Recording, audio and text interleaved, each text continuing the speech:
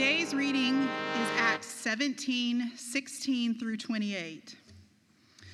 While Paul waited for them in Athens, he was deeply distressed to find that the city was flooded with idols. He began to interact with the Jews and Gentile God worshippers in the synagogue. He also addressed whoever happened to be in the marketplace each day. Certain Epicurean and Stoic philosophers engaged him in discussion too. Some said, "What an amateur! What's he trying to say?" Others remarked, "He seems to be a proclaimer of foreign gods." They said this because he was preaching the good news about Jesus and the resurrection. They took him into custody and brought him to the council on Mars Hill. "What is this new teaching? Can we learn what you were talking about? You've told us some strange things, and we want to know what they mean." They said this because all Athenians, as well as the foreigners who live in Athens, used to spend their time doing nothing but talking about or listening to the newest thing. Paul stood up in the middle of the council on Mars Hill and said, "People of Athens, I see that you are very religious in every way. As I was walking through town and carefully observing your objects of worship, I even found an altar with this inscription, 'To an unknown God.' What you worship as unknown, I now proclaim to you. God, who made the world and everything in it, is Lord of heaven and earth. He doesn't live in temples made with human hands, nor is God served by human hands as though he needed something, since he is the one who gives life, breath, and everything else. From one person, God created every human nation to live on the whole earth, having determined their appointed times and boundaries of their lands. God made the nations so they would seek him, perhaps even reach out to him and find him. In fact, God isn't far away from any of us. In God we live, move, and exist. As some of your own poets said, we are his offspring." This is the word of the Lord. Thanks be to God. Thank you, Dana, for that wonderful reading. My name's Daniel Long. I'm a pastor here at Grace. If you're new with us, I'd love to meet you. So many of us would love to meet you. Dare I say, all of us would love to meet you. And I trust that God has something to say to us. And because I believe that that is true, I want to pray and ask that he would, but also that we would be open to what it is God has to say. So will you pray with me?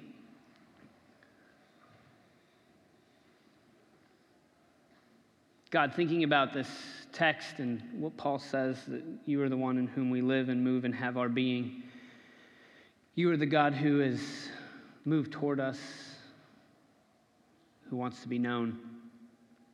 You're the God who is active and who speaks. You're the God who has revealed yourself in the person of Jesus and his life, death, and resurrection, and has therefore changed everything.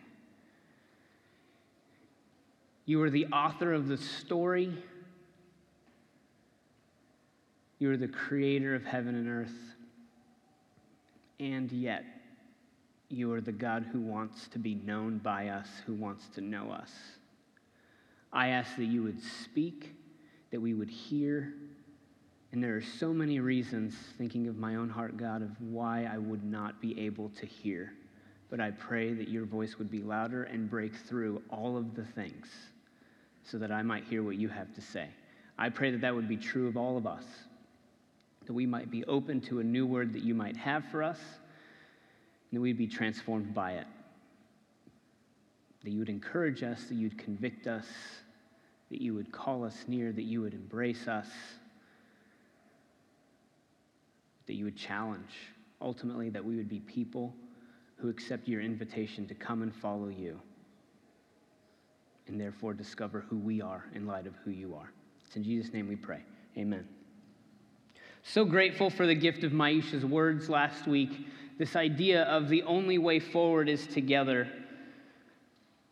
And it's a gift to think of the people here that we are together with and what God might have for us. We're going to continue this morning in the book of Acts. So we took a break last week hearing from Maisha. We're going to get back into our series, which we've been in for the last couple months and will be until the end of next month. But if you want to turn your Bibles to Acts 17, we're going to look at the text this morning, look at the Apostle Paul in Athens. And here's where I'd like to start this question. What is the object of your worship, your commitment, and your trust? What is the object of your worship, your commitment, and your trust? Do you even know? I would imagine you would hope you know. But then I wonder, if we were to think about that question, what might come to our minds, what we might think of. So what do you hope is the object of your worship, your commitment, and your trust? And also, what really is the object of your commitment, your worship, and your trust? So these are the things that Paul's going to be talking about, going to be exposing here in Acts 17 in Athens. Now, I just want to look at the text briefly, and then I want to offer some observations. So Acts 17, starting in verse 16. So while Paul was waiting for them in Athens, so Paul was waiting for his friends to arrive, and it says he was deeply distressed to see that the city was full of idols. And so he argued in the synagogue with the Jews and the devout persons, and also in the marketplace every day with those who happened to be there. Also some Epicurean and Stoic philosophers debated with him. And then some said, "What does this babbler want to say?" And others said, "Well, he seems to be proclaimer of foreign divinities." So that's where I want to stop. So here Paul is in Athens, waiting for his friends to arrive. He looks at the city. Now, if you think about Athens, think about the Parthenon, think about this city that is really the embodiment, the pinnacle of the classical world. This is where things, ideas began, were birthed. And so here Paul is, and he looks around, and he sees that this city is full of idols, and it says he's distressed. And so Paul, being a good Jew that he is, right, offended by the idols, but also one who wants to discuss this, confront it, argue about it. So here he is arguing about, talking about these idols. He finds himself in the marketplace.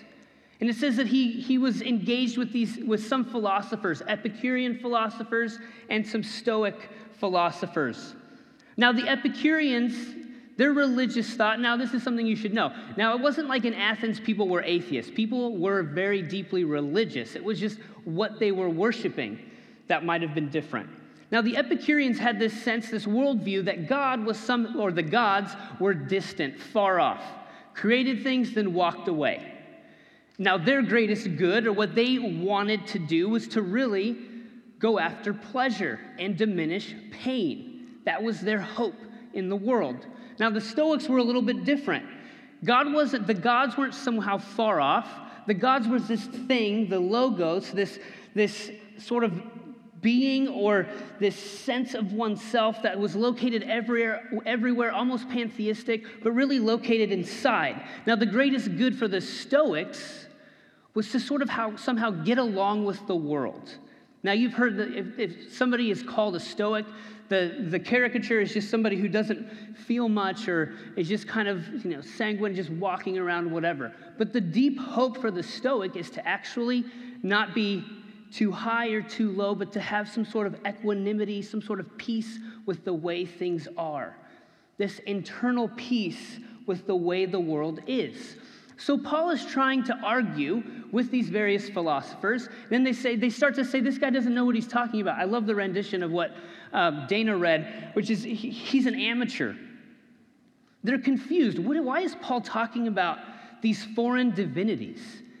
Now they say that they think he's talking about more than one God because he's talking about Jesus and he's talking about the resurrection, which in the Greek was anastasis. So it was this sense of you have Jesus and anastasis, almost like this idea of, here's this power couple, this new power couple, these gods that Paul is trying to introduce. So they call him a babbler.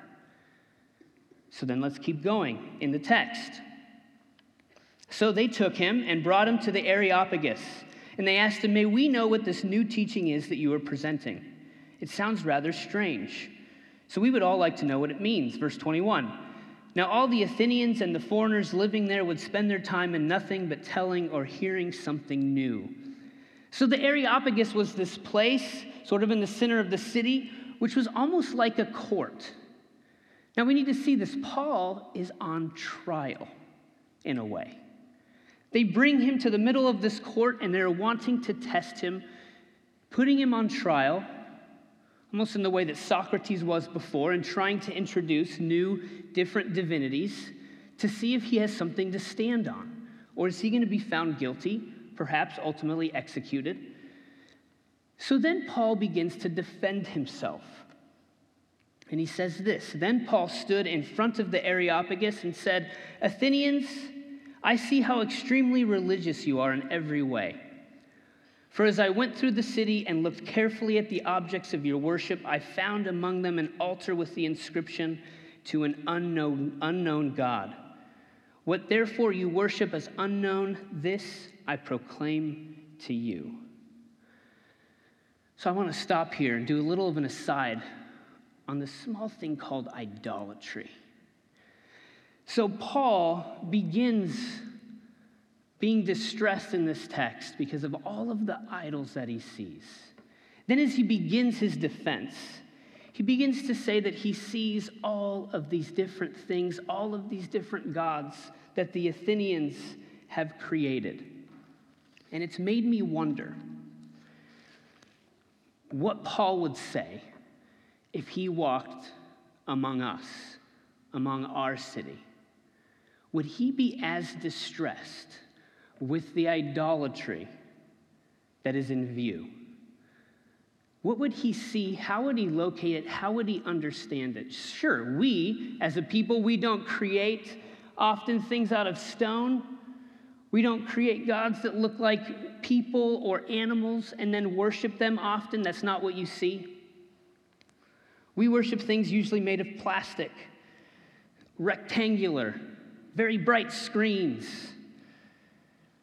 But what might Paul actually see among us of what we worship? Because idolatry is alive and well. Idolatry is all around us. My name is Daniel Long, and I am an idolater. So what are the idols that we worship? What is an idol? An idol is something we expect to give to us what only God can give to us. It's something that we give power because we in turn want something of what that offers. Some sort of identity, some sort of good, some sort of picture or representation of what the good life, something that we are grasping and wanting, we then begin to get from places other than God.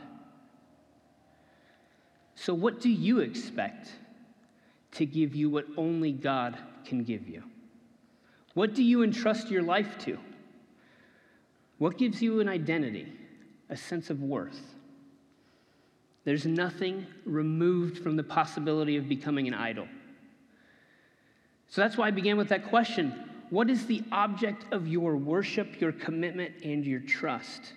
Now, of course, here are the easy ones of what potential idols might be all around us. Money, sex, power, right? Those are the things that seem super, super simple. Of course, like money can become this thing that's an idol that I want.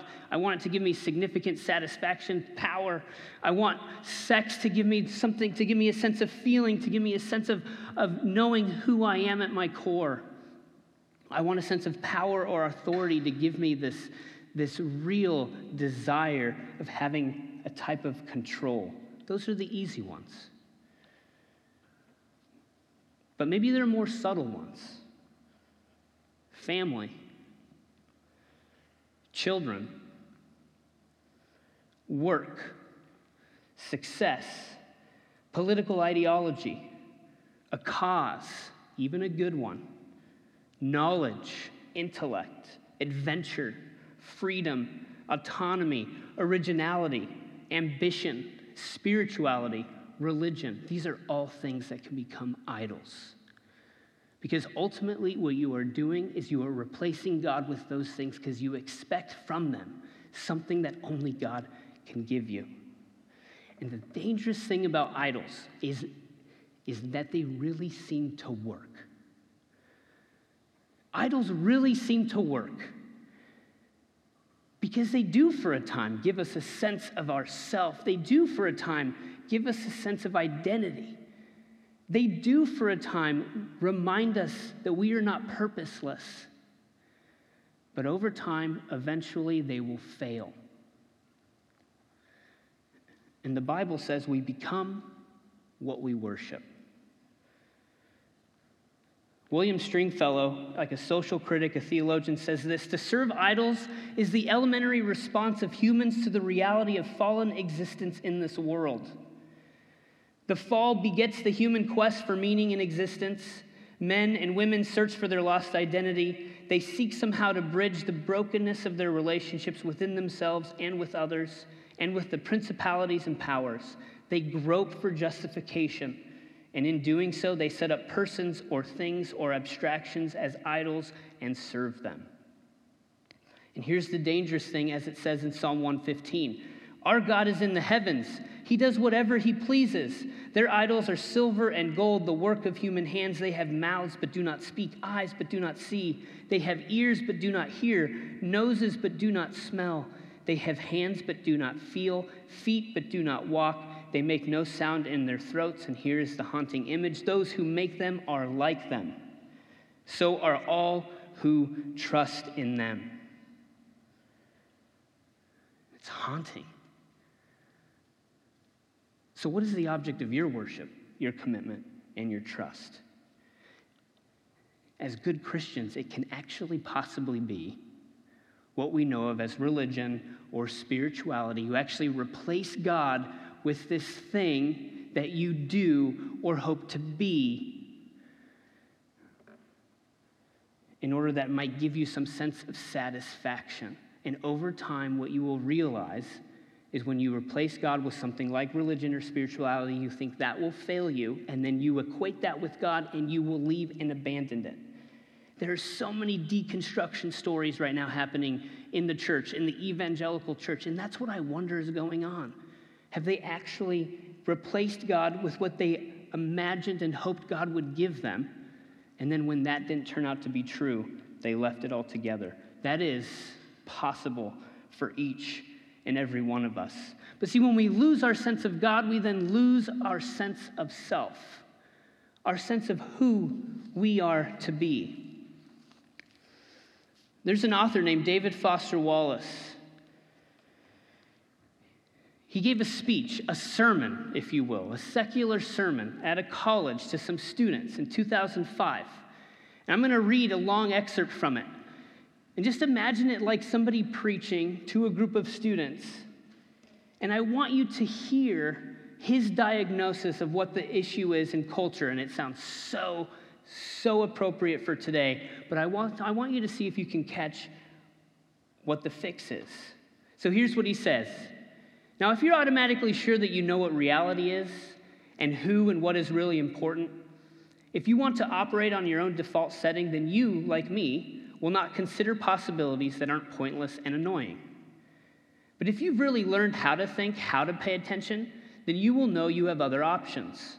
It will be within your power to experience a crowded, loud, slow, consumer hell-type situation as not only meaningful, but scared, sacred, on fire with the same force that lit the stars, compassion, love, the subsurface unity of all things.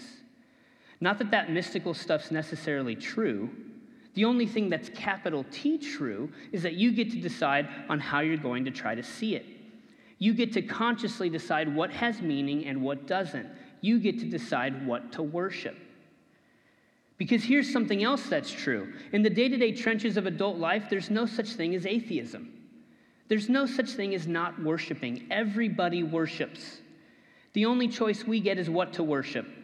And an outstanding reason for choosing some sort of God or spiritual type thing to worship, be it JC or Allah, be it Yahweh or the Wiccan Mother Goddess or the Four Noble Truths or some infrangible set of ethical principles, is that pretty much anything else you worship will eat you alive. If you worship money and things, if they are where you tap real meaning in life, then you will never have enough. You will never feel you have enough. It's the truth. Worship your own body and beauty and sexual allure, and you will always feel ugly. And when time and age start showing, you will die a million deaths before they finally plant you. On one level, we all know this stuff already. It's been codified as myths, proverbs, epigrams, parables, cliches, the skeleton of every great story. The trick is keeping the truth up front in daily consciousness. Worship power, you'll feel weak and afraid, and you'll always need more power over others to keep the fear at bay. Worship your intellect, being seen as smart, you'll end up feeling stupid, a fraud, always on the verge of being found out. He continues, the insidious thing about these forms of worship is not that they're evil or sinful, it's that they're unconscious.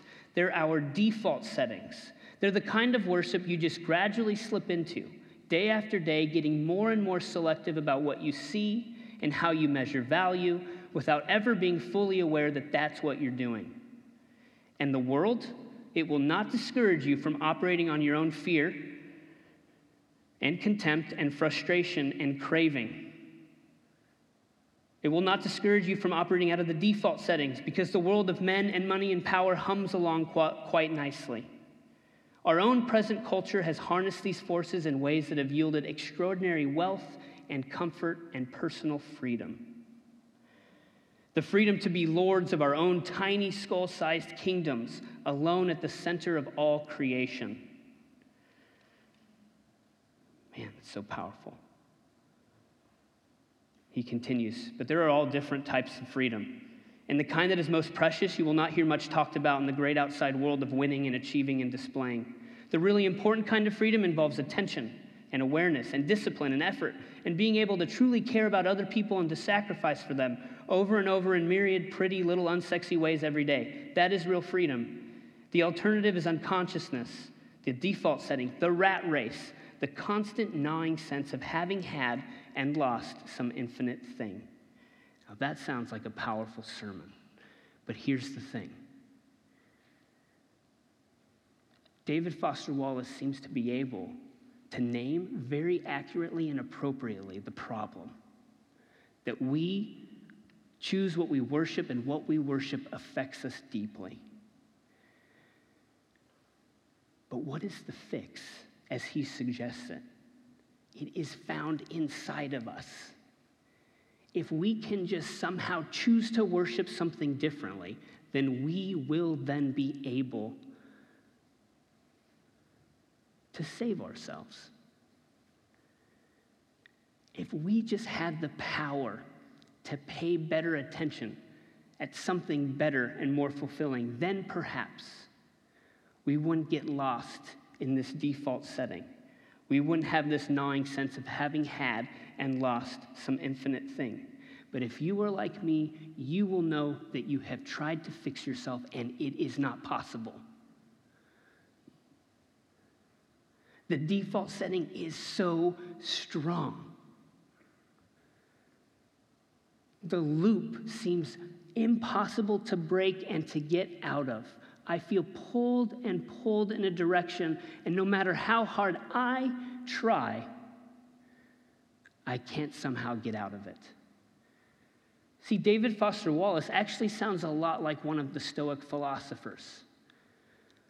This sense that if you can just find some sort of self-help or some plan of self-sanctification, then you'll be good. And if you know anything about David Foster Wallace's story, you will know the tragic end of that way of thinking. Being able to know and articulate the problem, but not really having some sort of way to get out of it, feels like a burden and a weight that you cannot possibly bear.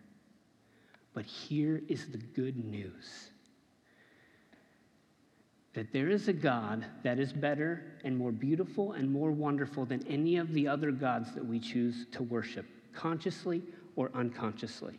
And that is what Paul is going to go after in the Areopagus. Back to verse 22.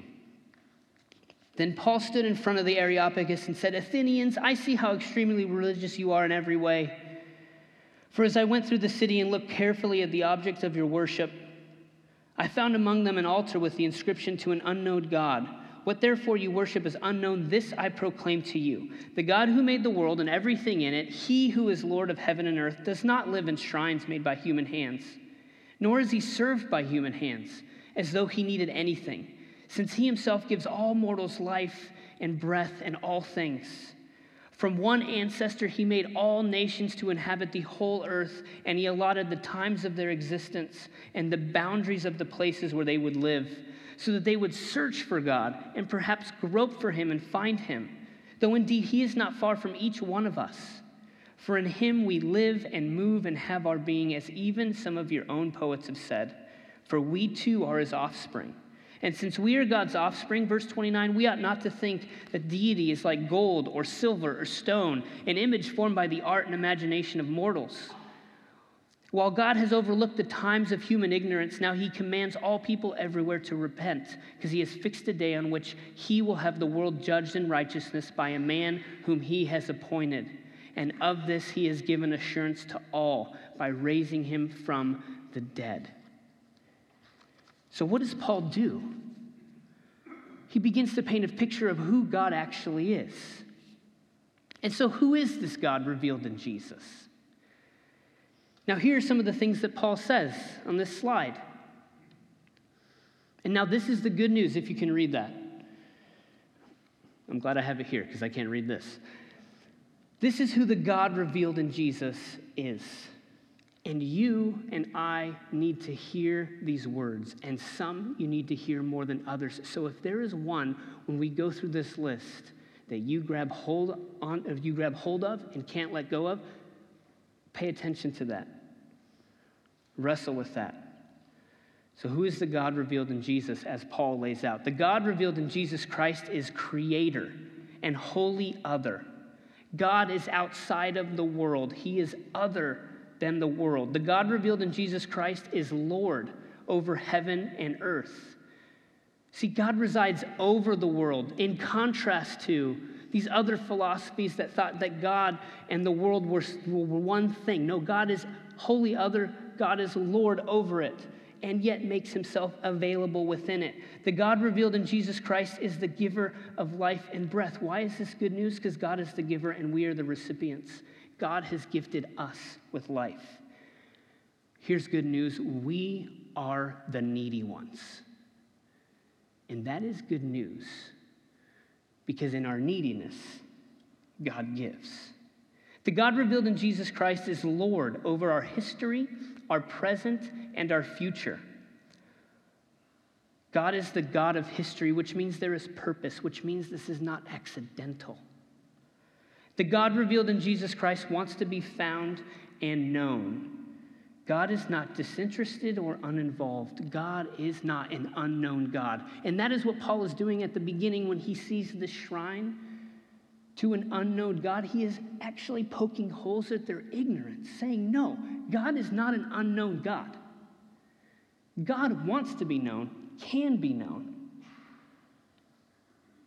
The God revealed in Jesus Christ is not far from us. He's not far from you and me. God is not distant. God has not created something, brought us together, then walked away. Some of you need to hear that. God has not walked away from you.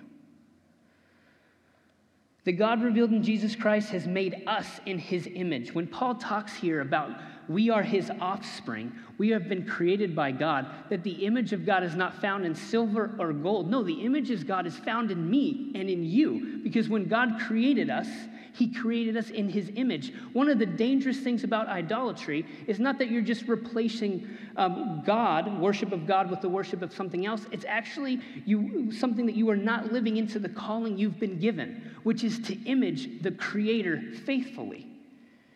We are God's offspring. We have dignity. We have value. We have worth. You have it because you are here and because God has given it to you. You do not need to earn it. Some of you need to hear that today. It means we also have a vocation and a calling. We know that God is one who has shown us what he's like through Jesus.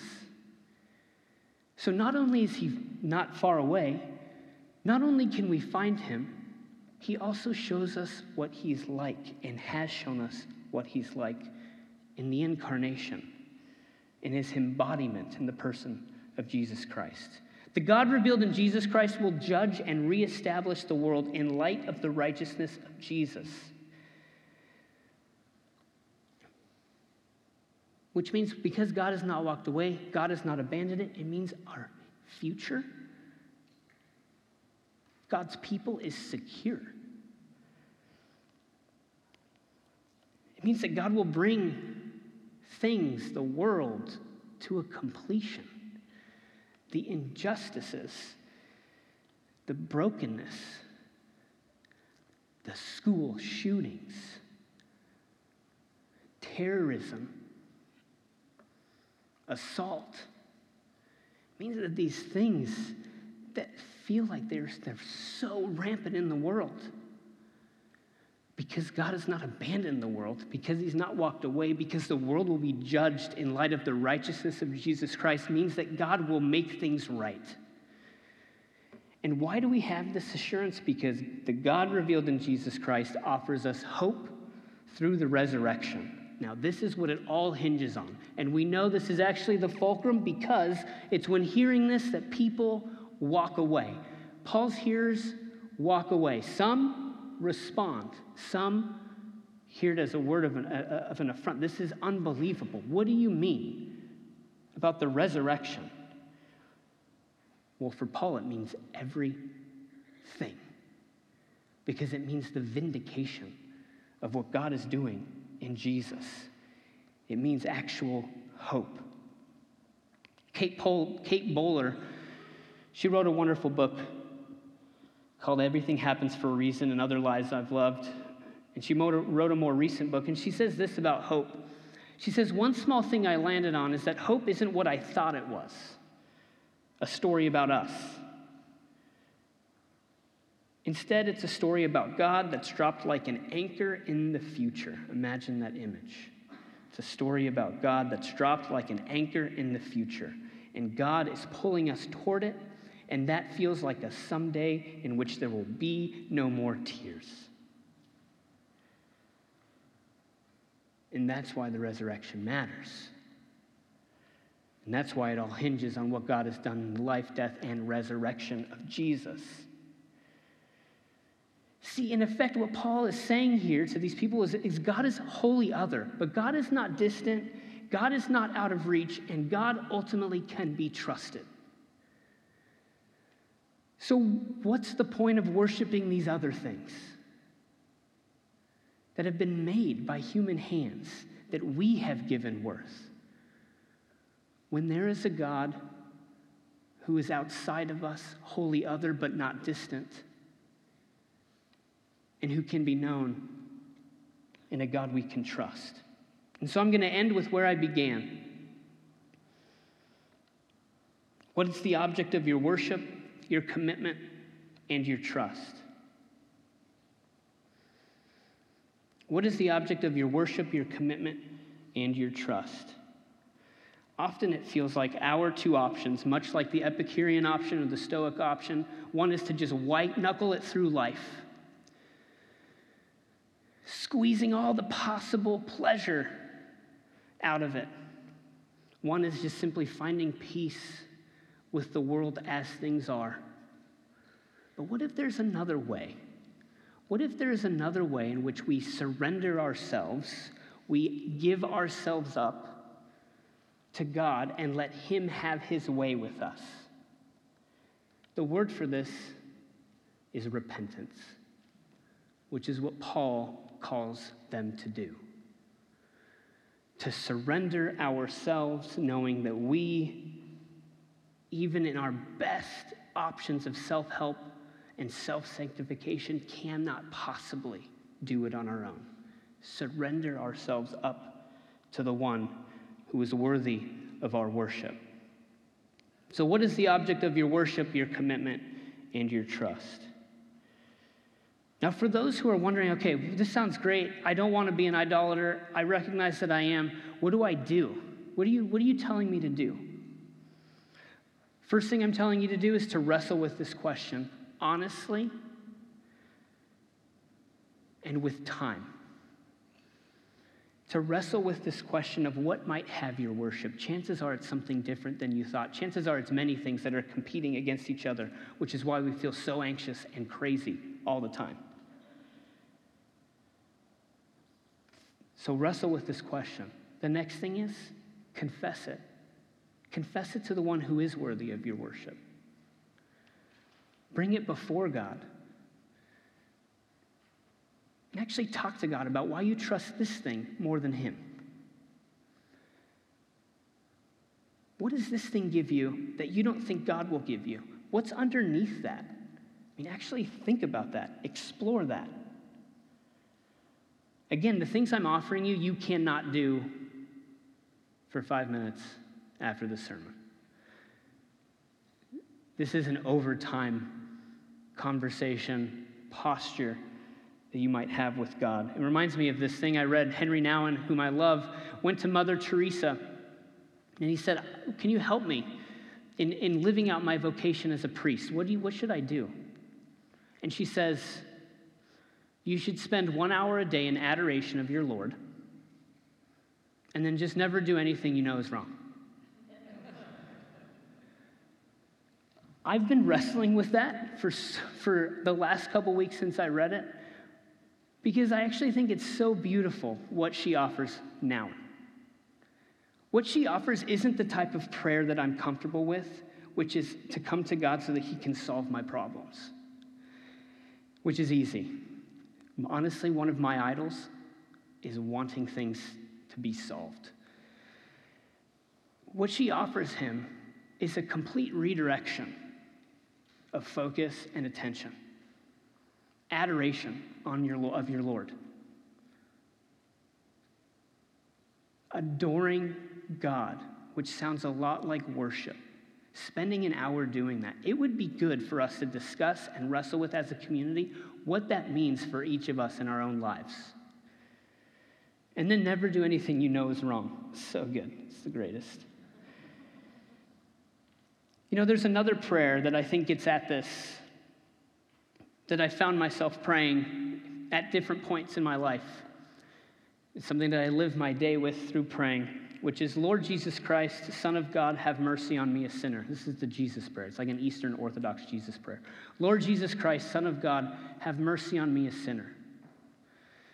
The only ask in that prayer is that I might be one who is a recipient of God's mercy.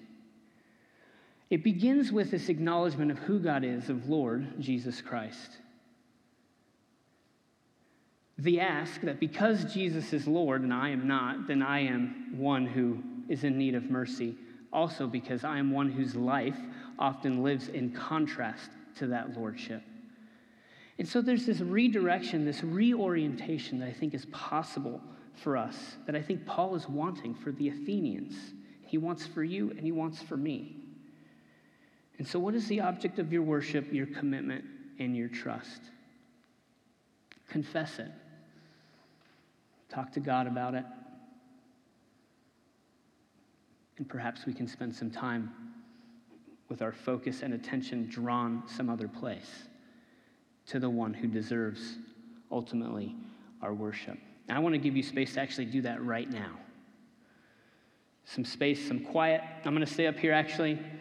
So maybe a couple minutes. I want you to sit with that question of what is the object of your worship, your commitment, and your trust. And I bet that you have heard something this morning that makes that apparent to what it might be for you. Well, confess it to God. Confess that to God, what is taking his place in your life. Repent. I want you to do that right now.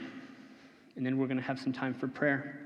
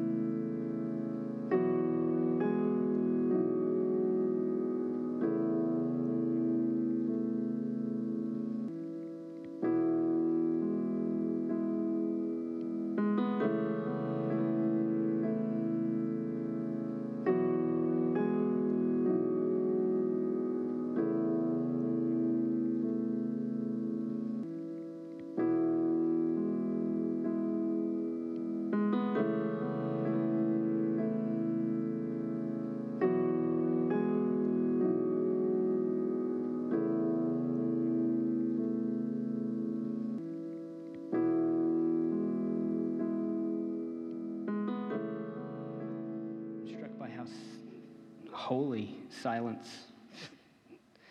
feels. There's going to be an opportunity to pray, and the word that kept coming to mind was the word repent. And I wonder if in this time there's been something that God has revealed to you that perhaps you need to or would like to or feel the freedom to share in a desire of wanting to turn away from what that was and turn to God. There are going to be people on the sides who want to pray with you. But I wonder if there's some of you who've this morning recognition of living your whole life in worship of something else and recognize there's a better way. And that better way is Jesus. That's a pivotal thing. It's a pivotal moment for you. And that's something that you should probably share with somebody and pray with about. So I don't know who that is for, but it might be for somebody.